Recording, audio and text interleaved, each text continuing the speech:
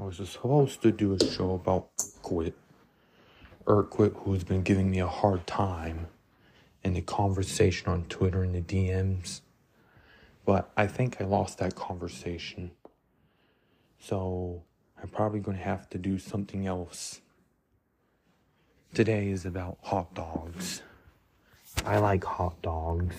I think they're good. They're made from pigs. So yeah, with the mustard, onion, relish, I think hot dogs would be appropriate. I think I might do the show about Urquit sometime later on. But lost it. Can't find a conversation anywhere. I must have deleted it by mistake. Alright.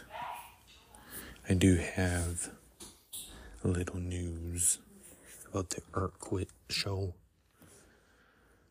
I will be putting up something about Urquit soon. But in the meantime, just enjoy me talking about hot dogs with mustard, relish, onion, sometimes chili dogs, chili and cheese, and it's pretty good on a warm, toasted bun. I got nothing else. That's about it for this episode.